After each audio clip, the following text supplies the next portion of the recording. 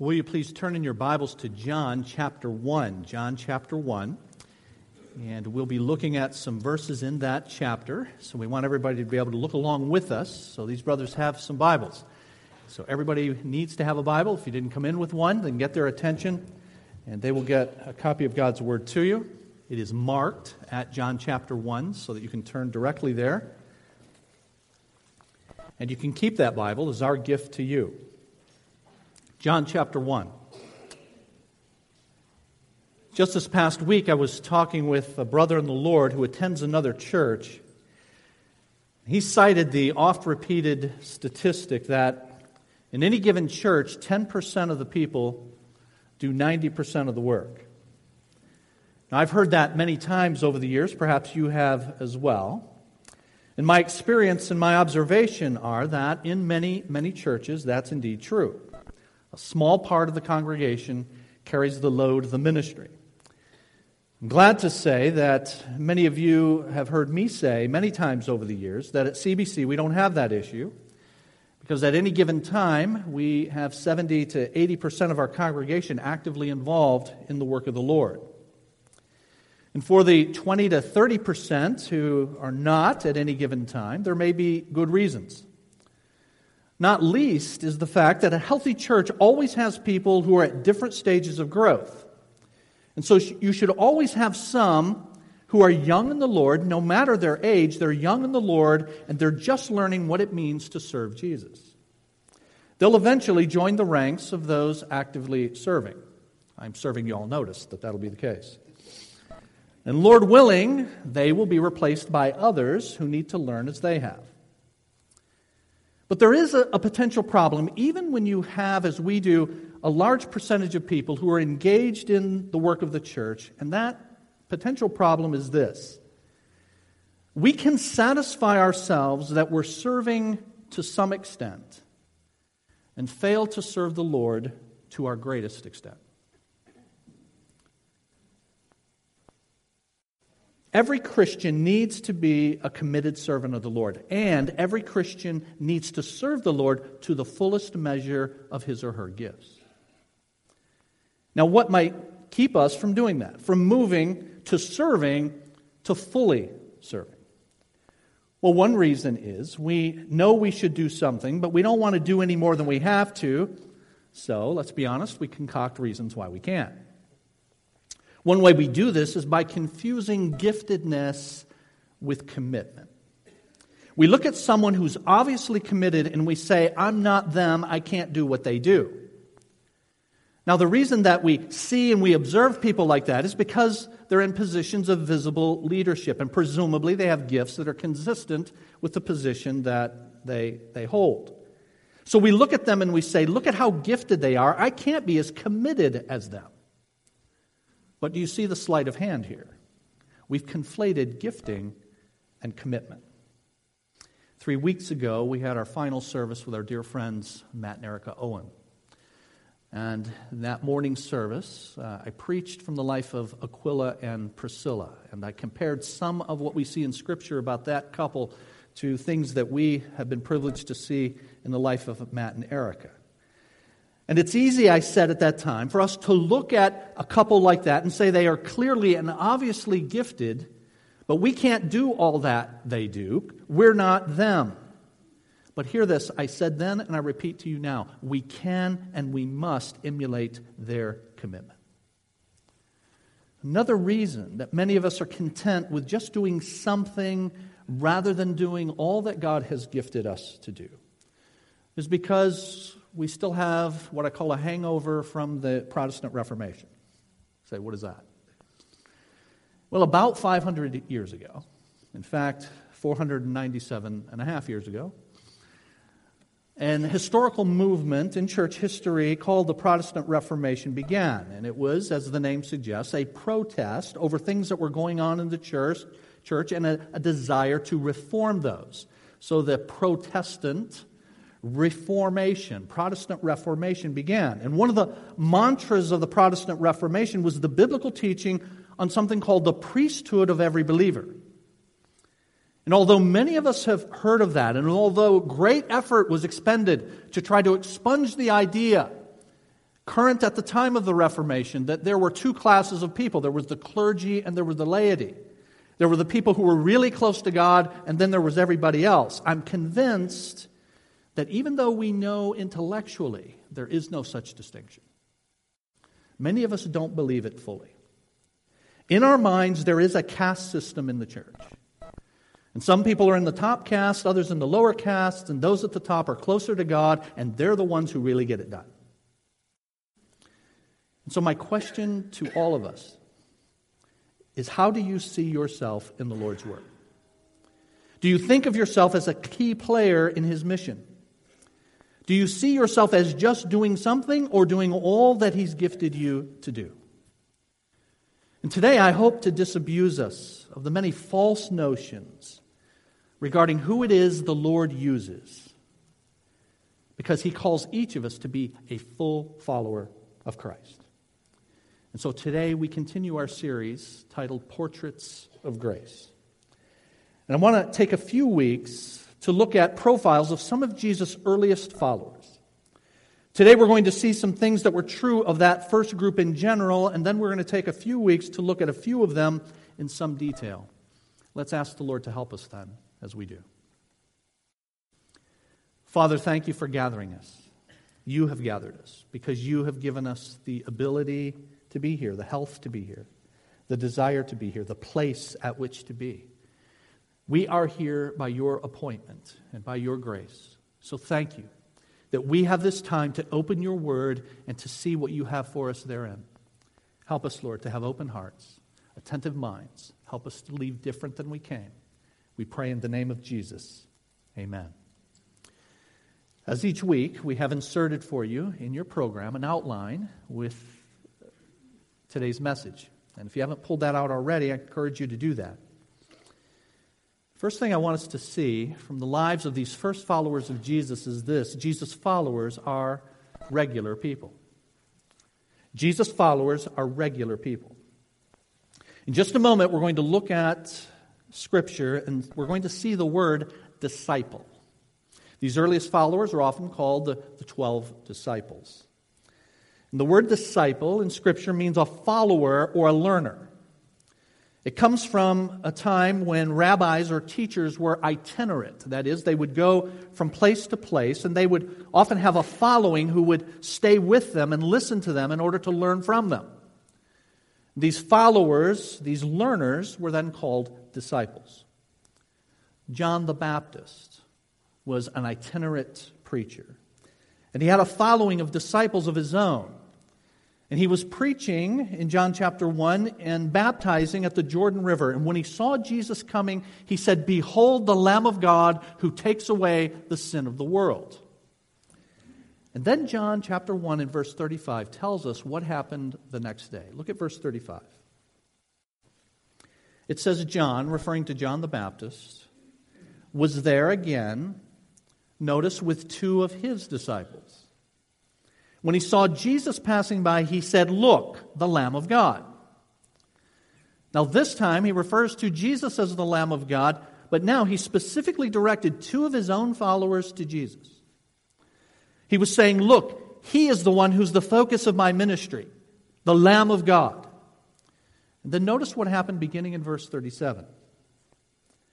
When the two disciples, now these are two disciples, followers of John the Baptist. When the two disciples heard him say this, they followed Jesus. Turning around, Jesus saw them following, and he asked, "What do you want?" They said, "Rabbi," which means teacher, "where are you staying?" So Jesus notices them following, and he asks what they want. They fumble a little bit, and they say, "Where are you staying?" Now this was their bashful way of saying, "Can we come along?" And Jesus says in verse 39, "Come, and you will see." So they went and saw where he was staying and spent that day with him.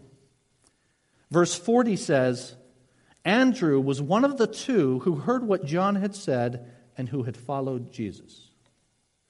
So you've got these initial two followers of Jesus, and only one of them is named Andrew. The other is without doubt none other than John himself, the John who wrote the Gospel of John. Throughout the entire 21 chapters that comprise the book of John, he never names himself. And so it is John and it is Andrew who become these first followers of Jesus. And then we have the account of Jesus recruiting some of his original 12. Now here's what I want you to see. Although the apostles accomplished amazing things, they were very regular people. Think about this. Most of us know that Jesus had this original band of 12, and if we thought about who those 12 were, many of us could name several of them. We know Peter, James, John, Matthew. 3 of those 4 wrote books in the New Testament. Some of us might remember Thomas, also known as Doubting Thomas, because of his famous encounter with Jesus after he had risen from the dead. And of course, everybody knows Judas Iscariot. But that's still only half of the 12. So what about the other half dozen? There's Philip. And then there's a second James, not to be confused with the aforementioned James. There's also Simon the Zealot and Thaddeus and Andrew and Nathaniel. Now, most of us don't even know who those guys are. And the point of all of that is that this is a group that was unremarkable. They were extraordinarily ordinary. And I want to drive home to you just how ordinary and regular they were. They came from various backgrounds. 4 of the 12 are mentioned explicitly in this account in John chapter 1. Andrew, Peter, Philip, and Nathaniel. And John is the 5th, that unnamed follower of John the Baptist who became a follower of Jesus. 4 of the 12 come from a place called Bethsaida, which means the fishing house. They were fishermen. We really don't know much about Nathaniel, who's also called Bartholomew. It's possible that tradition is correct, that he was the only one of the 12 who came from royal blood. We know that Matthew was a tax collector. He was viewed and considered the scum of Jewish society because he was a traitor to his own people by working for the hated Roman government. Simon is called the Zealot because he was part of a political group, the Zealots, who had dedicated their very lives to the overthrow of the Roman Empire. Many of the Zealots would engage in assassinations in order to further their political ends. And so they came from very different backgrounds. And they have different personalities. In our passage, we have John, who quietly and without self-promotion mentions himself only in passing. He doesn't even name himself, as I pointed out. We find John as the mild, beloved apostle of the Lord who's almost always in the background. And yet, on the other hand, you have Peter. Peter's headstrong and quick-spoken. Peter was usually the first to speak. Sometimes he would stick his foot in his mouth. Philip is mentioned a few times throughout this book, and it's almost as if Philip never knows quite what's going on. He's always the guy troubled as he tries to figure it all out. And then there is Thomas, Doubting Thomas, who tends to be a bit pessimistic. It's Thomas who would later say, let's go to Jerusalem with him and die. And so there are various personalities. They're all different. None of them cut from the same cloth. It's a wide variety of humanity. And so they come from these different backgrounds. They have different personalities, and they had different roles to fulfill. John is the writer who's penning this gospel, and he wrote 3 letters, plus the book of Revelation.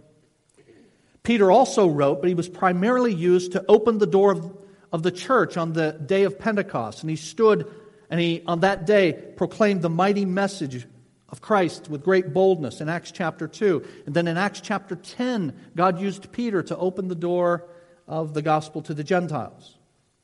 Tradition says that Nathaniel or Bartholomew labored in obscurity in central Turkey. They all had jobs to do. Some of them were prominent. Others quietly served behind the scenes. And of Jesus' 3-year public ministry, he spent about half of that 3 years with these guys. About 1.5 years of intense training that included teaching and modeling before them. Yet after all of that, Jesus says, these guys are still a little dense. Because you come to the end of that time, the end of Jesus' public ministry, In Luke 24, Jesus says this, "How foolish you are, and how slow of heart to believe." So none of these were by nature the sharpest knives in the drawer, we might say. And most of them didn't go to the best schools, if at all. In fact, it's said of Peter and John, they were unschooled, ordinary men. And they were often selfishly motivated. On one occasion, they're speaking to Jesus about his coming kingdom. In Mark chapter 10, "Teacher," they said, "we want you to do for us whatever we ask." "What do you want me to do for you?" he asked. They replied, "Nothing much. Just let one of us sit at your right hand and the other at your left in your glory." And in addition to all that, they were all cowards. When the going got tough, they all ran. As Jesus is arrested and his impending execution is on the horizon, the Bible tells us all the disciples deserted him and fled. After Jesus was crucified, they went back to their various trades, and they were ready to fail at that too. In fact, here's what the Bible tells us. After Jesus was crucified, Simon Peter, Thomas, Nathanael, James, and John, and 2 other disciples were together. "I'm going out to fish," Simon Peter told them, and they said, "We'll go with you." So they went out, got into the boat, but caught nothing. Now that's the last chapter in the Gospel of John, and it goes on to tell us that Jesus then met with them, showed them how to really have success, and then to launch them into more important work than physical fishing, to become fishers of men. Now, friends, the point of all that is this, that God delights in using very regular people like us, who don't have much to recommend us. And why does he do that? Why does God choose people who don't have much to recommend them? Because God is absolutely determined to get the credit for everything that's accomplished. That's what 1 Corinthians chapter 1 tells us. God chose the foolish things of the world. God chose the weak things of the world. He chose the lowly things of this world and the despised things. Here's why: so that no one may boast before him. One commentator says the choosing of the 12 did not include a single rabbi, scribe, Pharisee, Sadducee, or priest. Not one of them was from the religious establishment. They were Galileans who were deemed to be low-class, rural, uneducated people. They were like Elijah. The Bible says of Elijah that he was a man just like us. And so Jesus' followers are regular people. The second thing I want you to see in your outline is that Jesus' followers are committed to him. Regular people, various roles, different backgrounds, but regular folk, often not very impressive, but all committed to him. Following Jesus involves initial commitment to him and then ongoing, intensified commitment to him. Now, initial commitment to Jesus. That happens when we come to him. That happens when we first profess him as our Savior and bow before him as our Lord. In biblical terminology, it's the time when we were saved, when we were born again, when we came to Christ. That happened at different times, in different circumstances for all of us here who have come to Christ. And many of you will remember that time when someone shared the gospel with you and the Spirit of God moved upon your heart and you embraced the message and the Savior of that message. And when you did that, you made an initial commitment to Jesus as his follower. In fact, in Scripture, the word believer is used as a synonym for disciple. If you're a believer, if you're a Christian, you are a disciple. You are a follower of Jesus. Now, I have to emphasize that just for a moment because we live in a day when people have lost that. It's truly biblical, as I'll show you in a moment, that if you're a believer, you're a follower of Jesus. You are a disciple of Jesus. There has been teaching rampant in our country for decades that says you're a believer, later you become a disciple. Nonsense. When you come to Jesus, you begin to follow him. It's an initial commitment to follow him that will grow deeper as you grow in him. But the moment you become a Christian, you're a follower of Jesus. That's why the book of Acts throughout uses the word disciple, the word believer or Christian as synonymous. For example, Acts chapter 11. The disciples were called Christians first at Antioch. To be called a Christian, to be called a disciple, were the same thing. John the Baptist pointed these disciples to Jesus, and they began then to follow him. And Jesus then turned around, as we saw, and said, "What do you want?" They said, "Can we come with you?" They spent that day with him. We don't know the topic of conversation, but some kind of transformation took place in the lives of those two men that day because they left Jesus and they couldn't wait to tell someone else about him. They took others along and they stayed with him. And in verse 43, we see that Jesus decided to leave for Galilee. And he found Philip, and here's what it says. He said to Philip, "Follow me." That's essentially the same thing as back in verse 39 where he said, "Come and you will see." This expression then, "follow me," is one that belongs to all Christians, all of those who have come to Christ. This expression is used throughout the Gospel of John. It's a description of what it means to be a disciple of Jesus. It's packed with commitment. Back in John chapter 8, Jesus said, "I'm the light of the world. Whoever follows me will never walk in darkness, but will have the light of life." He later said, "Whoever serves me must follow me." In the very last chapter of this book, the Gospel of John, Jesus had just brought Peter back to himself. After, you'll remember, Peter had denied the Lord because Peter was a coward. He was afraid. And Jesus has just restored him, but now he's telling him what kind of death that Peter is going to die. And here's what John chapter 21 says. Jesus told Peter the kind of death by which he, Peter, would glorify God. And then he said to him, "Follow me." Peter turned and saw that John was following them. Peter saw him and asked, "Lord, what about him?" "Peter, you're going to die for me." "All right, what about him?" And Jesus answered, "If I want him to remain alive until I return, what is that to you? You must follow me." So from moment one, when they are called by Jesus and they profess him, they are his followers. And then that following, that obedience deepens as they grow in him. As we compare the Gospel of John with the other Gospels, Matthew, Mark, and Luke, we find that Jesus on more than one occasion issued a command for the apostles to follow him. It appears that early on, their relationship with Jesus was sporadic. They would follow him, they would spend blocks of time with him, and then they would go home. But in Mark chapter 1, we have a second account of Jesus' call to these same disciples. And here's what verse 16 of Mark 1 says. As Jesus walked beside the Sea of Galilee, he saw Simon and his brother Andrew casting a net into the lake, for they were fishermen. "Come follow me," Jesus said, "and I will make you fishers of men." At once they left their nets and followed him. Now this is a bit different than John 1, where Andrew was one of the ones that followed John the Baptist, who then pointed to Jesus, and Andrew went and followed Jesus.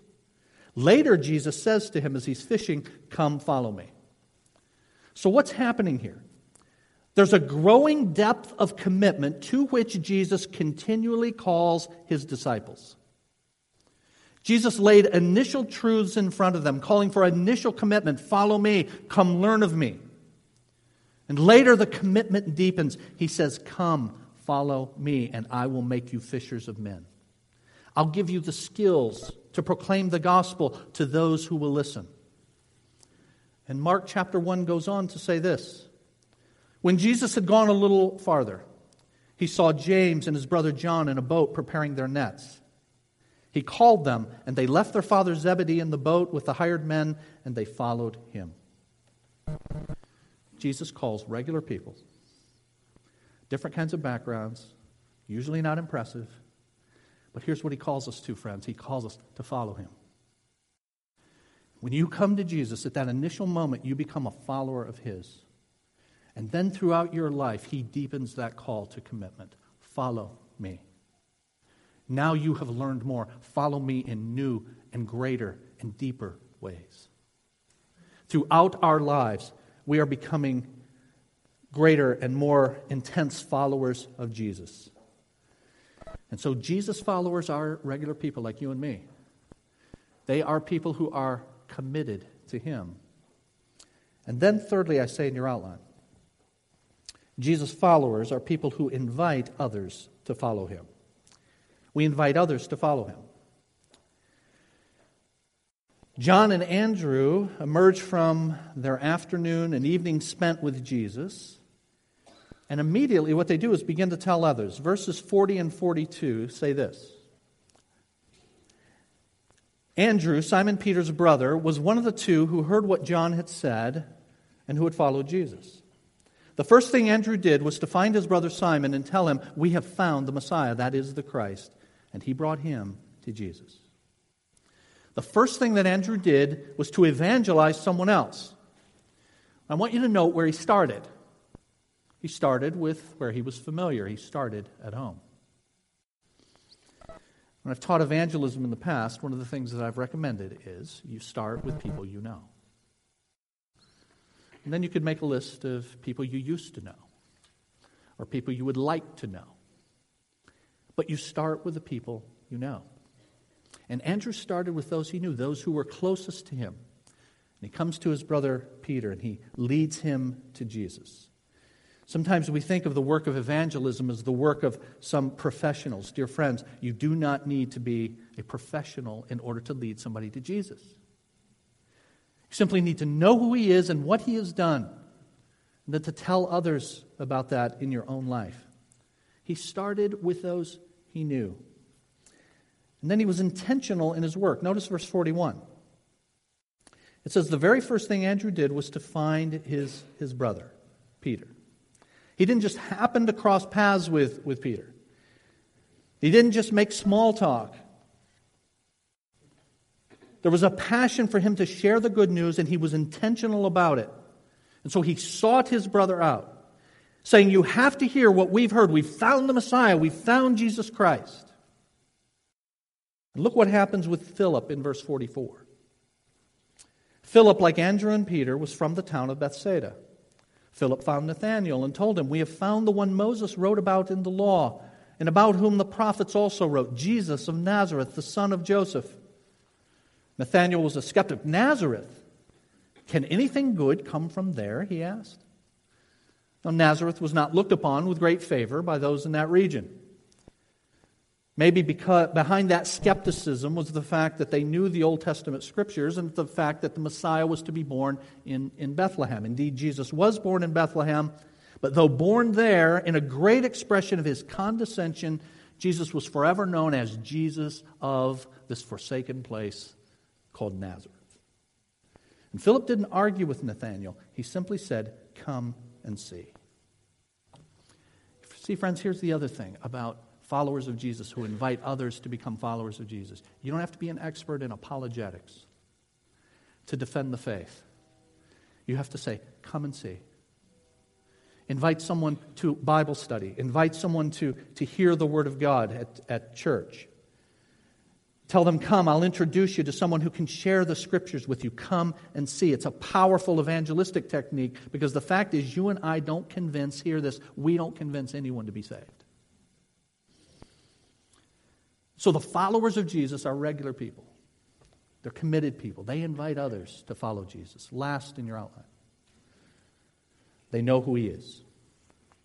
Jesus followers know who he is. We find a number of indications in this passage that they've come to know who Jesus is. They know Jesus is Messiah because verse 41 says, the first thing Andrew did was to find his brother Simon and tell him, "We have found the Messiah, that is the Christ." Many of you know that Messiah is a translation of the word in the Old Testament that means anointed one, Mashiach, Messiah, the anointed one. And the reason it says that is Christ is because the equivalent word in your New Testament in Greek is Christos. Still means the same thing, the anointed one or Christ. But what is significant about this idea of the anointed one? Well, in the first part of your Bible, the Old Testament, anointing was the practice when someone was being inaugurated into an official office in the kingdom. Oil was applied to his head as a symbol that the Spirit of God was setting him apart for that particular work. And so that happened when Aaron was made high priest of Israel in the Old Testament. Or Elisha was made a prophet in Israel. We have this anointing with oil. Or the anointing of David as Israel's king. And all three of these ideas, being a priest, being a prophet, being a king, are bound up with being the anointed one, the Messiah. And the first part of your Bible was pointing to and predicting that there would be one who would come, who would be the priest who brings men to God, who would be the prophet who proclaims the word of God, and who would be the king who would rule on David's throne forever. He's the Messiah. He is the Christ. And so these early followers of Jesus knew that Jesus is prophet, priest, and king. And as such, he has the answer to all of man's true problems. They know he's the Messiah, and then the passage also tells us they know he is the Son of God. Nathanael says in verse 49, "You are the Son of God, you are the King of Israel." Now when it says you are the Son of God, Jesus' favorite title for himself was Son of Man, many of you know. But then he is also called in Scripture the Son of God. And in Scripture, son of means to have the attributes of someone or something. So in the Old Testament, Noah was said to be literally, it just says in your English translation, Noah was 500 years old, but literally it says he was the son of 500 years. He had the characteristics of somebody who had been around for 500 years. That means he looked old. Or James and John, the sons of Zebedee that we've read about already, they were called the sons of thunder. They had the characteristics of thunder. That is, they were unpredictable, they were loud, they were boisterous. Jesus had both the characteristics of man and of God. He is fully man, though without sin. He is fully God. He is the unique person, the God-man, the Lord Jesus Christ. And because of that, Nathanael can say, "You are the Son of God, and you are the one who's the King of Israel." Well, dear friends, that is what disciples are. That's what followers are.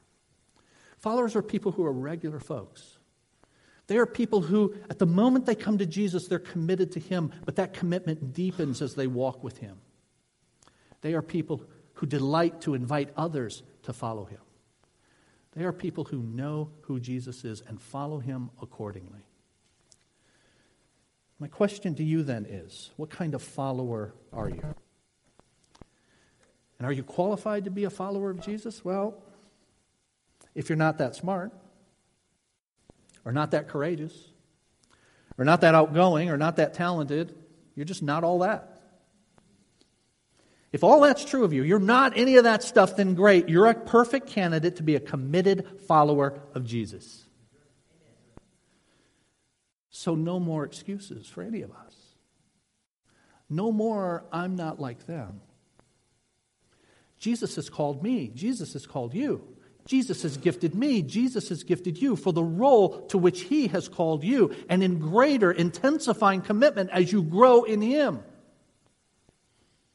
Well, where do I sign up, Pastor? You sign up, literally at the information desk. And you say, I want to use my gifts for Jesus. Tell me how to use my gifts for Jesus. We have a ministry devoted to that very thing because it's that important. And I encourage you before you leave today to do that very thing. And so I say in your take-home truth, Jesus calls ordinary people to do extraordinary work. It's exactly what He did with His first followers that we call the apostles. Over the next couple of weeks, we will focus in on a few of them.